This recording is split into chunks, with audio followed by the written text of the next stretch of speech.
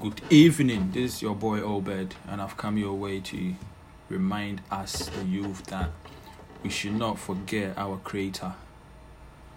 Certain people have forgotten their Creator.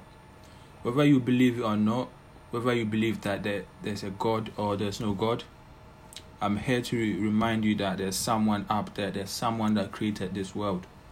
Whether you believe in the Big Bang or not, even if the Big Bang theory is true, there is someone that caused it to happen. And I'm here to remind you that let's not forget about this person. Let's not forget about this supreme being.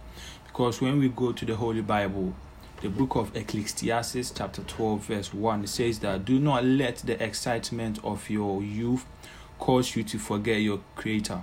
Honor Him in your youthful days before you grow old. And before you say life is not pleasant anymore. Verse 2. Remember Him before the light of the sun, moon, and stars is dim to your old eyes, and rain clouds continually darken your sky. Let's not forget the Creator. Let's remember the Creator. Let's remember that there's someone up there watching over us. Someone that created us, and if we die at any point in time, we're going to give account to what we did. Whether you believe it or not, like I always say, death is there for everyone. Thank you.